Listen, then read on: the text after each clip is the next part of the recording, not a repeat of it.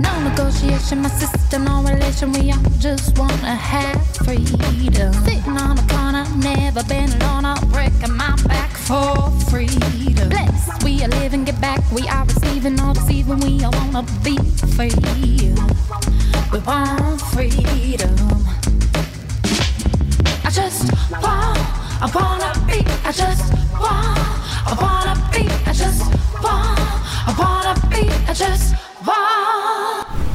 In the pop culture war raging across America, NFL Commissioner Roger Goodell will be remembered as the modern-day Ambrose Burnside. Union Major General Burnside is widely regarded as the most inept soldier of America's Civil War. His behavior and tactics during the Battle of Antietam were so incompetent that a bridge at the battlefield, Burnside Bridge, was named in his honor. Yesterday's Super Bowl 56 was Goodell's Antietam. Rebel forces bullied Goodell into turning television's largest platform and sports' greatest meritocracy into a showcase for the left's tokenism and quota system that is cleverly branded as diversity, inclusion, and equity. The actual game was reduced to a prop, a stage to promote the left's vision of equality, a utopia where a handful of powerful elites select winners and losers based on skin color, sexuality, and gender. The diversity, inclusion, and equity coronation was kicked off by President Joe Biden's pregame speech. The president blasted the league for not hiring more black head coaches, saying, quote, "They haven't lived up to what they committed to and lived up to being open about hiring minorities to run teams," Biden told NBC News anchor Lester Holt.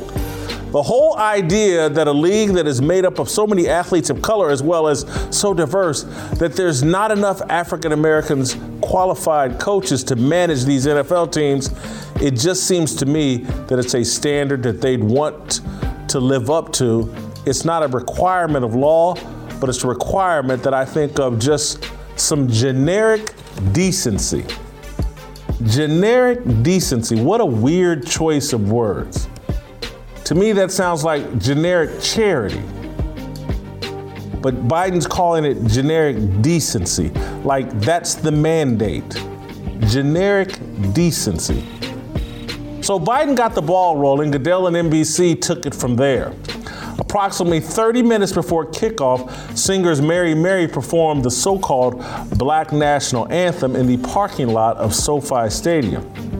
Minutes later, tennis legend and LGBT icon Billie Jean King entered the on-field festivities. She narrated a video about Title IX and inclusion. She then did the pregame coin toss. Before Sunday, I was unaware of any connection between Billie Jean King and professional football.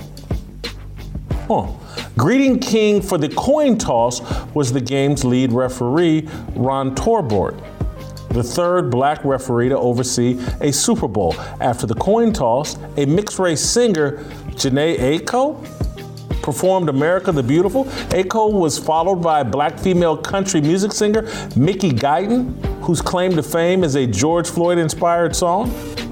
Aiko and Guyton are not household names. No one is going to compare them to Whitney Houston. We were then introduced to NBC's two female sideline reporters, the great Michele Tafoya and Catherine Tappan. So far, by my calculation and estimation, Tafoya is the only person I feel confident was there based on merit. Everyone else feels like an agenda, including The Rock. And The Rock's little stupid, whatever that was, Michael Buffer impersonation. He's out on the field right before kickoff. Both teams are out on the field, and The Rock is out there shouting and hyping up both teams. Oh, and then the Pepsi halftime show put the exclamation point on the diversity, inclusion, and equity agenda. Let me be clear. I enjoyed the halftime show. I grew up listening to rappers Dr. Dre, Snoop, Eminem, 50 Cent, and soul singer Mary J. Blige. But gangster rappers are not appropriate for Super Bowl halftime. Gangster rap, whether you like it or not, is lyrical pornography. It's to be ingested in the privacy of your headphones. Dr. Dre is Hugh Hefner. Snoop is Johnny the Wad Holmes. Eminem is Ron the Hedgehog Jeremy. 50 Cent, well, he's 250 Cent now. I get that rap music is the best-selling, most popular form of music, but it's just dumbed down garbage. If you can talk, you can perform it. Popularity does not signify greatness. In this era, it signifies perversion. Porn is the most popular form of movie making. Should we now give porn Oscars? Nothing is more downloaded, more on the internet. That doesn't mean pornography should be placed on our largest platforms. Dre and Snoop hosted a gangsta party, a celebration of gang culture on the Super Bowl stage. It was billed as the mainstreaming of black culture. Do white people claim Hugh Hefner, Johnny the Wad Holmes, and Ron the Hedgehog Jeremy as beacons of white culture? They're the kings of movie making. Their movies, their pornography is the most accessed, downloaded thing, in America. Super Bowl 56 is what Roger Goodell's leadership has wrought. Off the field, the NFL is adhering to a script dictated by the diversity, inclusion, and equity gods. The league is adding female coaches to every staff. It is pushing out established referees to make room for women and black men. Soon, it will adopt new measures to further pressure ownership to hire black head coaches. General Goodell keeps saying diversity, inclusion, and equity are the league's highest priorities. It's a deadly script that will erode the integrity of the game. The erosion is happening on the field. 7 straight NFL playoff games were decided by 3 points or less or in overtime. NBC called it the Super 7. Football fans are growing more and more concerned with the suspect officiating that made it all happen. Rigged is the adjective of choice over super. The Bengals led by 4 points late in Sunday's Super Bowl. The Rams drove 71 yards and then stalled at the Cincinnati 8-yard line. On third down, Los Angeles quarterback Matt Stafford threw incomplete to Cooper Kupp. The refs bailed out the Rams by ignoring a false start penalty on 3 LA linemen and calling Cincy linebacker Logan Wilson for defensive holding. The non-call and call changed the ending of the game. The Rams now had first and goal at the Cincinnati 4. The refs put Los Angeles in position to win the game. The Rams took advantage. See, when you embrace a script off the field, eventually you have to embrace a script on the field. When you bite the poisonous fruit, the whole garden is corrupted. Under General Goodell's leadership, the NFL has rejected the values that made it the strongest force in popular culture. Football is now in the business of manipulating and controlling outcomes off the field. A handful of powerful elites ignore merit and decide who officiates, who tosses the coin, who sings, and who reports on the games. It sounds harmless and inconsequential. It's the Goodell bridge to chaos and racial division. Merit has been replaced by agenda. Suspect officiating and close scores will not mask the decline in competition and performance forever. Yesterday, NFL star and Stanford grad Richard Sherman made great use of his black privilege. Sherman announced his retirement from football and launched his TV broadcasting career by climbing on the back of Super Bowl winning quarterback Matt Stafford. Sherman took a massive dump on the idea of the Rams Super Bowl victory, justifying Stafford's candidacy for the Pro Football Hall of Fame. A handful of broadcasters on ESPN and the NFL Network floated the idea of Stafford wearing a gold jacket. Sherman filed a strong objection over Twitter, saying, quote, writing, quote, the Hall of Fame bar is incredibly low right now, like a participation trophy. No all-decade team, no all-pro, no MVP, one Pro Bowl, not even MVP of the Super Bowl, never considered the best in any year he played. At least Matt Ryan has an MVP. Sherman went back and forth with people defending Stafford. He added, all-pro is a measuring stick. All-decade is a measuring stick. Those show you were considered best at your position during the time you played. If you were not in that discussion, you definitely shouldn't be in the Hall of Fame consideration. In a different tweet, Sherman said, there's no measuring stick that makes Stafford a Hall of Famer other than playing in the most passer-happy decade in NFL history. Inflated numbers make every quarterback that starts 10 plus years a Hall of Famer. Richard Sherman, every word of that critique is 1,000% accurate.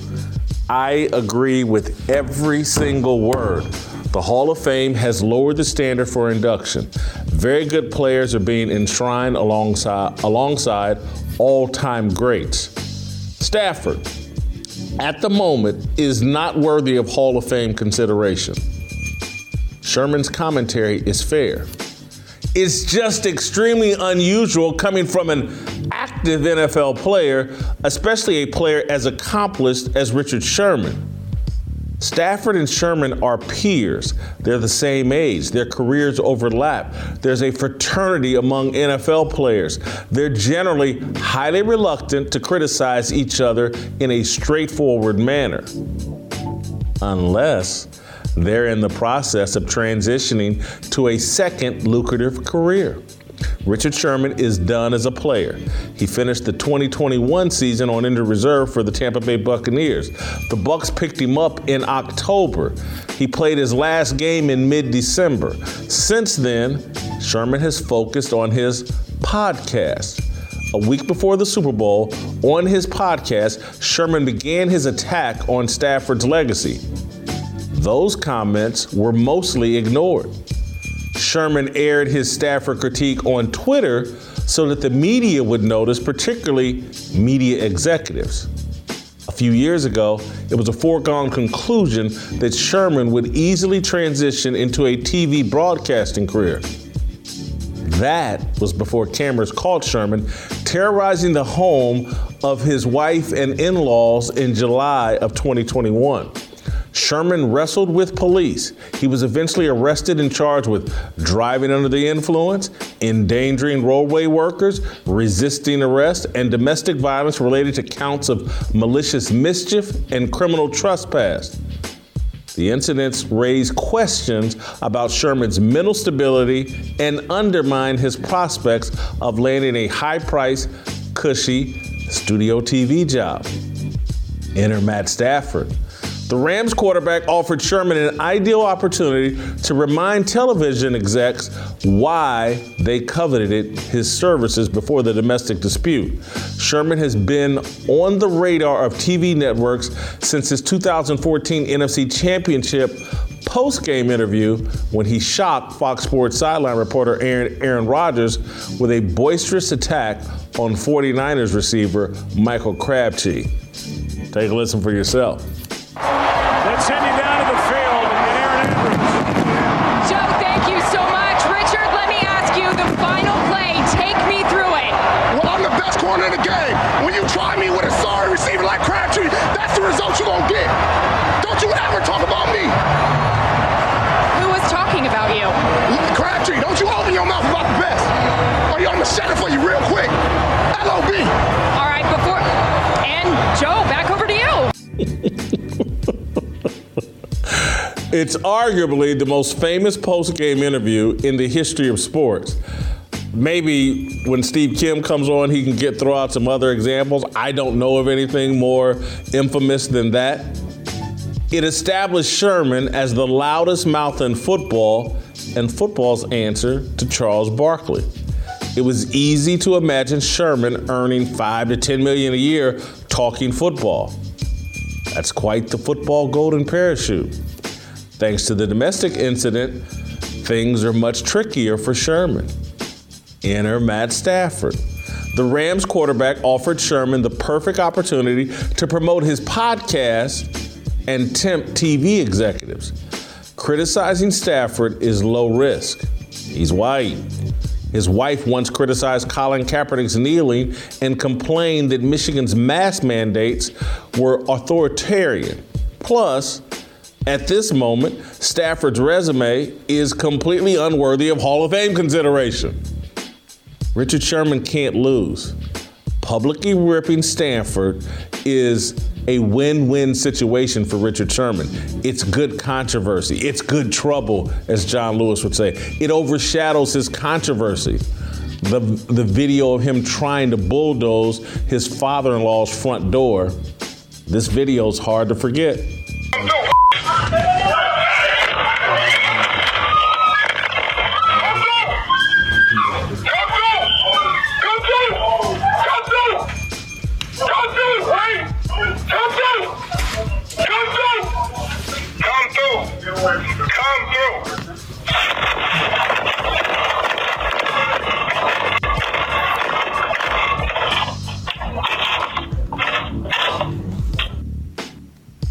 As of today, Ray has not come through, but Richard Sherman certainly wanted to Ray, I believe it was his father-in-law. The criticism of Stafford's demonstrates Sherman's ability to state opinions that drive conversation on other platforms. Sherman's handlers will take the stories written about the reaction to his Stafford comments and show them to media executives as proof that the media has moved on and moved beyond his domestic incident. It's all forgotten. Sherman's next publicity stunt will be to take a strident political stance or accuse someone white of racism. Maybe he will offer strong words in support of Brian Flores and his discrimination lawsuit against the NFL. Richard Sherman was supposed to be the left-wing Charles Barkley.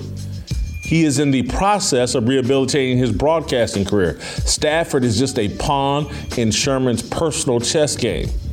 Who knows? Tom Brady, his former Buccaneers teammate, could be Sherman's next chess move. Look, I want to summarize and buttress or broaden my point or clarify some of my point about freedom, opportunity, and self-determination versus this new standard we have of diversity, inclusion, and equity. And that same talking points in Canada as we have here. Diversity, inclusion, and equity aren't really merit-based. A group of elites, a group of people in power get to hand out opportunities and rewards and benefits. That's what diversity, inclusion, and equity is about, that there's a group of people that are so special, so elite, so godlike that they get to determine outcomes. And the reason I said freedom, opportunity, and self-determination are connected, in my view, to Christianity. Because if you adopt Christian principles and then pursue freedom, opportunity, and self-determination, you'll win in this country. Barring something crazy happening to you or bad luck, some kind of unforeseen misfortune, the statistics are overwhelming that if you adopt and apply these Christian principles, regardless of your color, this country for the last 60, 70 years, but I would say even before that, ever since the emancipation, now again, there were laws, Jim Crow, and I get it, that people's freedom were restricted, but not their success. Everybody loves to talk about Black Wall Street in Tulsa. That was before we eradicated Jim Crow laws. Black people were having tremendous success in America, despite Jim Crow laws. And that's not me defending Jim Crow laws by any stretch of the imagination. What it is defending is if you adopt Christian principles and pursue freedom, opportunity, and self-determination, this country, our founding documents, and this will reward you. And the statistics are overwhelming. If you get married, graduate high school, and avoid criminal activity, there's virtually no chance of you living in poverty in this country. The stats, the data, it's the research, it doesn't matter your color. Graduate high school and get married and avoid criminal activity, you will not live in poverty in America. You have a very good chance of being successful. And so when I start getting married, that's about family. Building that structure that God intended for us all to live in, or most of us, not all, but most of us. I don't think Paul ever got married, but anyway, you adopt these principles, America works for you. If you don't adopt these principles, you will spend the rest of your life hoping that some liberal, black or white, will take pity on you and give you diversity, inclusion, and equity. My father did not need racism to go away to build a nice life in America. My mother didn't need racism to go away to build a nice life in America. We had this whole thing of like, we don't really believe God and Jesus is enough. We think the love of white people, that solves everything. And so I'm just, when you look at Canada, and this will all be good later in the show, and we got Giovanni coming on. He lives in Canada, but Pastor Bobby Harrington is from Canada. I've had conversations with him about how Canada went from a religious-based society to a secular society. And that's why they have a prime minister, Justin Trudeau, who's a dictator and a tyrant and is freezing the assets, bank accounts of these truckers who are practicing civil disobedience, not causing any real trouble. They're locking up people for honking their horns. They're talking about seizing bank accounts. They shut down GoFundMes in support of these truckers who don't want to have a vaccine mandate. Most of the truckers are vaccinated.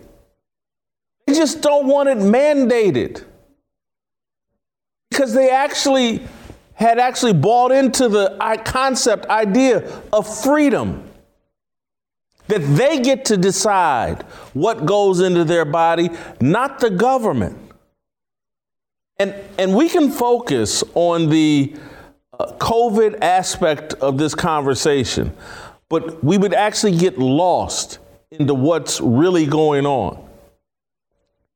This is about control. This is about Christians are very hard to control. They love freedom. They trust God, not man. And so that makes it very hard for man to control a Christian or a believer in any religion, really. But the elites across the globe, from Justin Trudeau to Joe Biden to the people in China, and the way China's, Justin Trudeau, there's video, and I wish I had asked for it. Maybe we'll get it before the end of the show, where he talks about his respect for the way things are done and operated in China. The elites have decided that freedom and that people doing what they want and exercising their free will is in the way of human progress.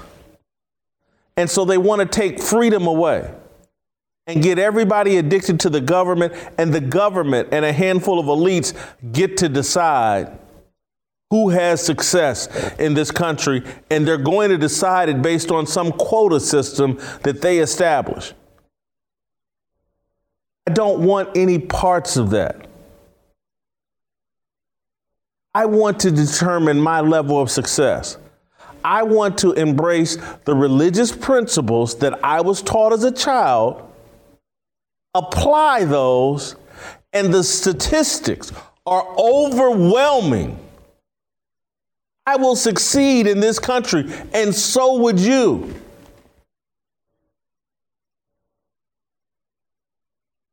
What's going on in Canada, and again, it's going on here in America as well. It's just a test run. This Justin Trudeau, when Fidel Castro died, overwhelming, glowing words for Fidel Castro. The guy has told you exactly who he is. Loves China, loves Fidel Castro. Michele Tafoya, she quit America's #1 TV show to help a black man win the governor's office in Minnesota. She'll soon be castigated as racist, misguided, and stupid. That's the state of this country's corporate and social media-led racial discourse. The cost of choosing the wrong political team is your public reputation. Tafoya's new boss, Kendall Qualls, is a Republican. And despite his black skin, black wife, and black children, Qualls is just another black face of white supremacy. And wait for it, that makes Tafoya a proud girl and a potential insurrectionist. Tafoya exited NBC's Football Night in America, where she served for 11 years as its sideline reporter, so she could comfortably express her political views, co-chair Qualls' bid for governor, and fight the leftists rolling back this nation's racial progress. Take a look at this clip of Tafoya last night on Tucker Carlson's show. And no, NBC did not encourage this. They did not force this. This has been on my mind. I've been waking up every day with a palpable pull at my gut that my side, my view, my middle ground, kind of moderate viewpoint is not being represented to the rest of the world, I didn't feel. And so rather than, just banging it out on Twitter or Instagram every day, I thought, I've got to do something. I have benefited greatly from the American dream, and I feel like for the sake of my kids and because I so love this country, I've got to start giving back. We all need to start giving back. Too many of us have taken the spoils of American exceptionalism for granted. We have failed to protect the progress won by Dr. Martin Luther King's generation. We've ignored President Kennedy's plea to ponder what we can do for our country. We've become entitled. We assume the racial discord festering in our society will just go away. It won't. Racial division is the primary power retention strategy of the Democratic Party, big tech, and media elites. Tafoya walked away from a 7-figure job to join the fight to save America. On his campaign webpage, Qualls attacks the way Minnesota politicians handle the George Floyd aftermath, the defund the police movement, and the left's race-based strategy. On his site, quote, Americans are tired of being bullied by the left and exhausted by constant accusations of systemic racism. In fact, this is the least racist period in our country's history. My parents and grandparents would have loved to have grown up in the America I grew up in. We are not going to be the generation that lost America. We're going to be the generation that saved it, restored it, and passed it on to the next generation. Michele Tafoya has joined something really big. Her bold move is one of the most courageous acts I've ever seen from a high-profile celebrity. Let me repeat, she quit America's most popular TV show to to join a fight that will put her in the crosshairs of a global political movement that annihilates the reputations of its adversaries. Here's another clip from Tafoya. Check it out. I don't care if I'm attacked. I really am not afraid of that. And I guess I feel like so many people now are afraid. Yeah. And I'm not. Listen, I know there are repercussions for whatever I choose to say. And I've talked to my kids' school about it. You know, please don't hold this against my kids. I'm speaking for me. I'm speaking for my family. But please don't hold this against my kids. But this is what I really believe. I think I speak for a lot of people, like you said, Tucker. And a lot of these people, my friends, are afraid to repost things that I've posted or, get into political conversations. They are, and they've said it, I'm afraid. I don't want to get in these arguments with my friends, with my boss, with my colleagues. This is the most terrifying thing in the world to me right now, that people are afraid to talk. The attacks on Tafoya started last night. Without a hint of irony or self-awareness, former ESPN host Jemele Hill tweeted, imagine leaving a high-profile job over a made-up issue. Does Michele Tafoya even know what CRT is? Does she have kids in school being taught CRT? Can she provide any examples? End quote. Imagine being so clueless that you, Jemele Hill, can't recognize Tafoya tapped into the same energy, emotion, and feeling that caused you, Jemele Hill, to leave ESPN to join Donald Trump resistance.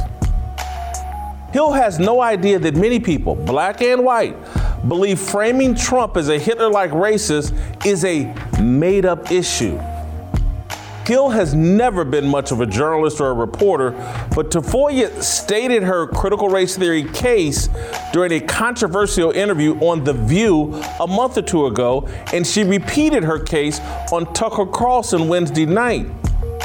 Tafoya has kids in school who are being segregated and driven away from each other based on racial differences. She said on Tucker Carlson, "It breaks my heart that my kids are being taught that skin color matters." In an exchange with Whoopi Goldberg on The View, Tafoya spelled out, shared this story about what was going on with her kids. Look for yourself. My kids in school, there is a big, big focus on the color of your skin. How old are your children? My children are now 16 and 13. Okay, in what way? It's been going on since they were in lower school, all right? And it is that there are affinity groups on campus for, my son's first best friend was a little African-American boy. They were inseparable. Get to a certain age, they start having what's called an affinity group, which means you go for lunch and pizza with people who look like you. Suddenly, my son wasn't hanging out with him anymore. His next best friend was a little Korean boy. Years, inseparable. He started going to his affinity groups. Why are we even teaching that the color of the skin matters? Because to me, what matters is your character and your values. Yes, but you live in the United States. You know that color of skin has been mattering to people. Can't we change it that it doesn't? We need white people to step up and do that. But I think that they've been doing that since the Civil War, and I'm not saying it's perfect. No. I'm sorry. Whoopi Goldberg is now some sort of history expert and knows everything about what white people are or aren't doing, what they have or haven't been doing. Cut Michele Tafoya off. She's trying to. It's a two-way street. Trying to act like racial reconciliation is all on one group because of what their ancestors did 150 years ago is stupid.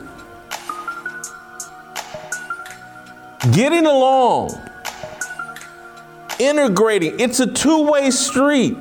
Both cars have to be driving towards each other.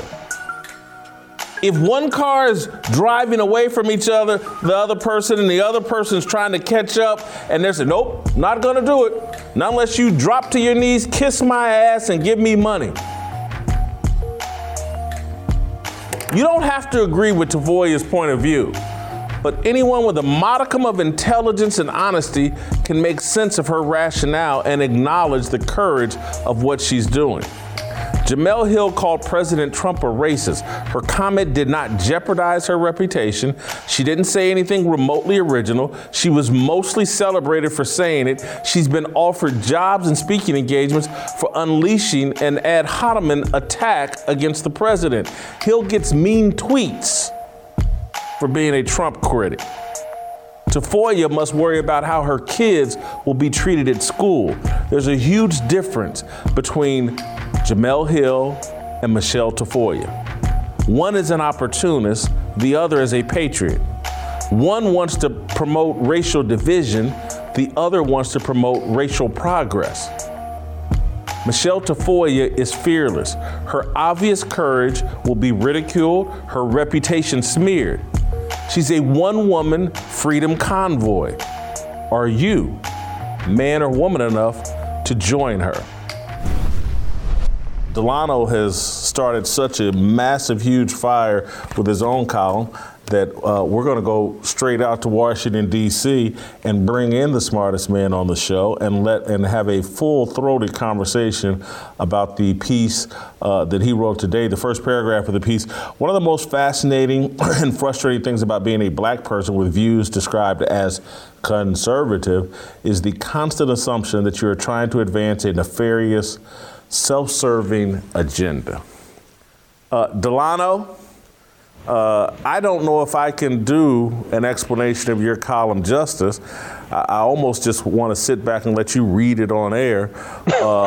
But man, I thought this piece was tremendous. So much of it relates to me. When 2 weeks ago, I had a conversation with a very good friend of mine who lives out in New York, and he's mixed race. He's half Puerto Rican, half white, and I was trying to explain. He thinks there's some great advantage in seeing both sides, and Jason, you don't criticize both sides the way you used to, and blah blah blah. And I'm like, nothing's changed with me, man. I have a biblical worldview. And there just happens to be one side of the group that seems far more out of alignment with God and His will for us than the other side. And so I just keep pointing out, like, hey, man, this isn't consistent with my biblical worldview. Anyway, I don't want to distract from that. Please give us an explanation, a summation of your column today. Sure. Again, thank you for having me on, Jason.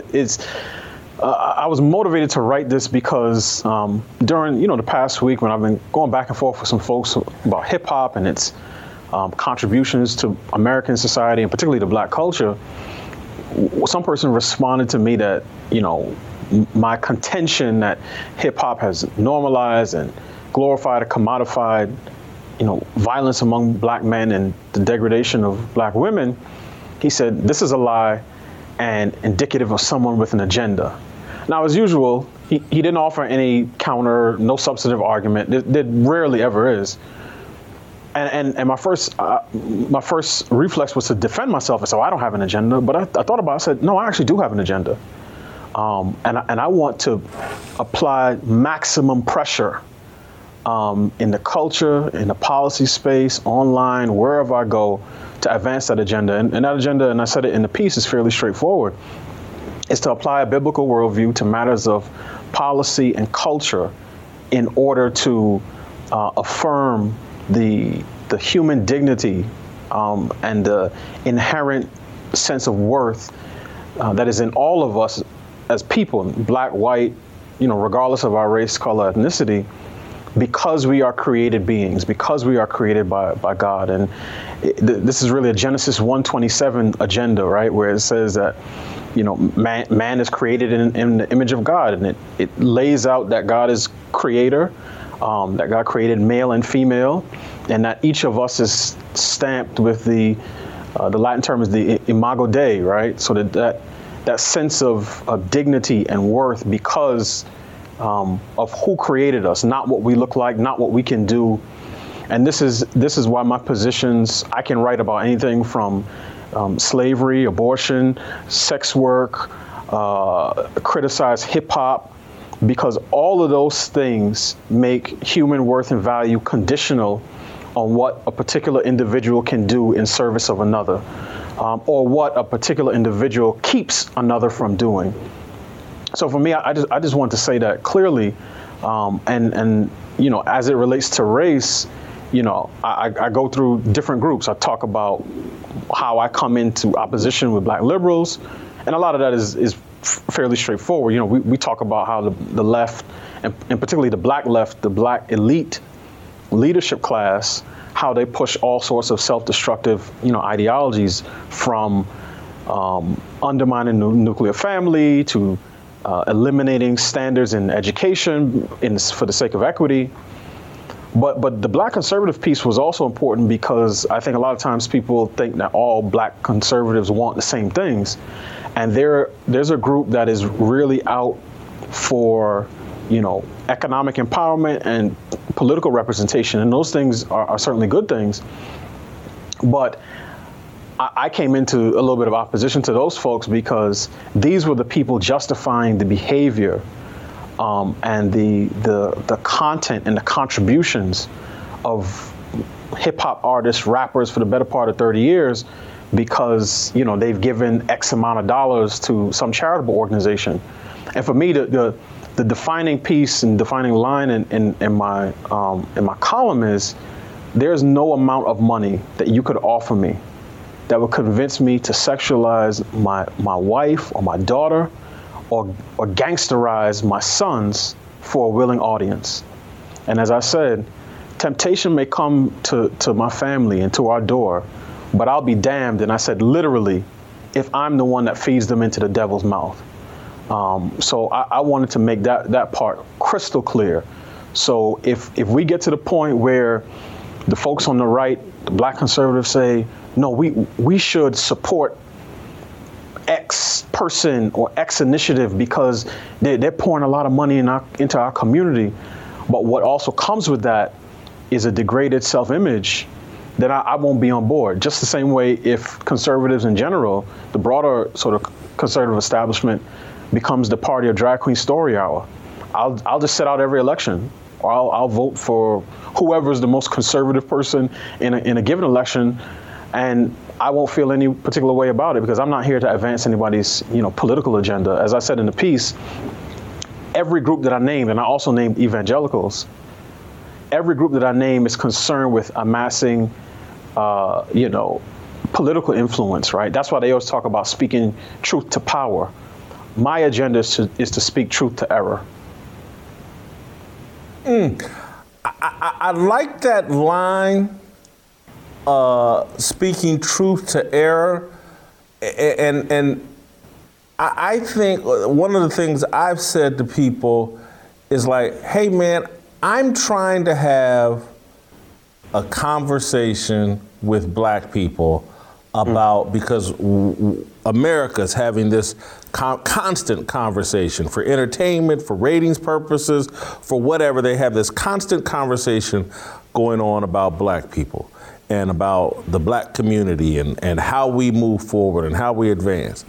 And I'm trying to specifically say to all people, but black people in particular, because that's the conversation America keeps hosting, is that, look, if you embrace the principles held within the Bible, that's going to move us forward. And are you not listening to the people that you're teaming up with on the political thing? They never talk about what the Bible says and what God wants done. And perhaps that's why we're on this hamster wheel of a lack of success, or I don't know how the destruction of our family. We're not making progress. We're on a hamster wheel. We're going nowhere because we keep divorcing ourselves from a biblical worldview that they have framed as racist and conservative. And so I saw the debates you were having with black conservatives over Twitter. And one thing that I've seen from black conservatives is that they're removing the Bible and religion from their worldview, and they practice a race religion as well. And anything that we do, anything you might do in correction of us, well, or are you correcting white people? Right. And I sit there and go, well, I'm not white. Most of my friends happen to be black, even though I don't care what color my friend. But this is like asking someone, are you correcting the kids in the other house? Well, those aren't my kids. And so, man, I loved your column. I'm sure we haven't. There's some other layers in there that I would like for you to address. So I'm kind of want to throw the football back to you. So I think what you mentioned about the biblical worldview is so important. And I said in the column, a lot of people have heard the phrase, that politics are downstream from culture, right? So the things that are accepted in culture are eventually going to be sort of codified through our law and public policy. But sociology is also downstream from theology. And what you believe about God ultimately will determine what you believe about man.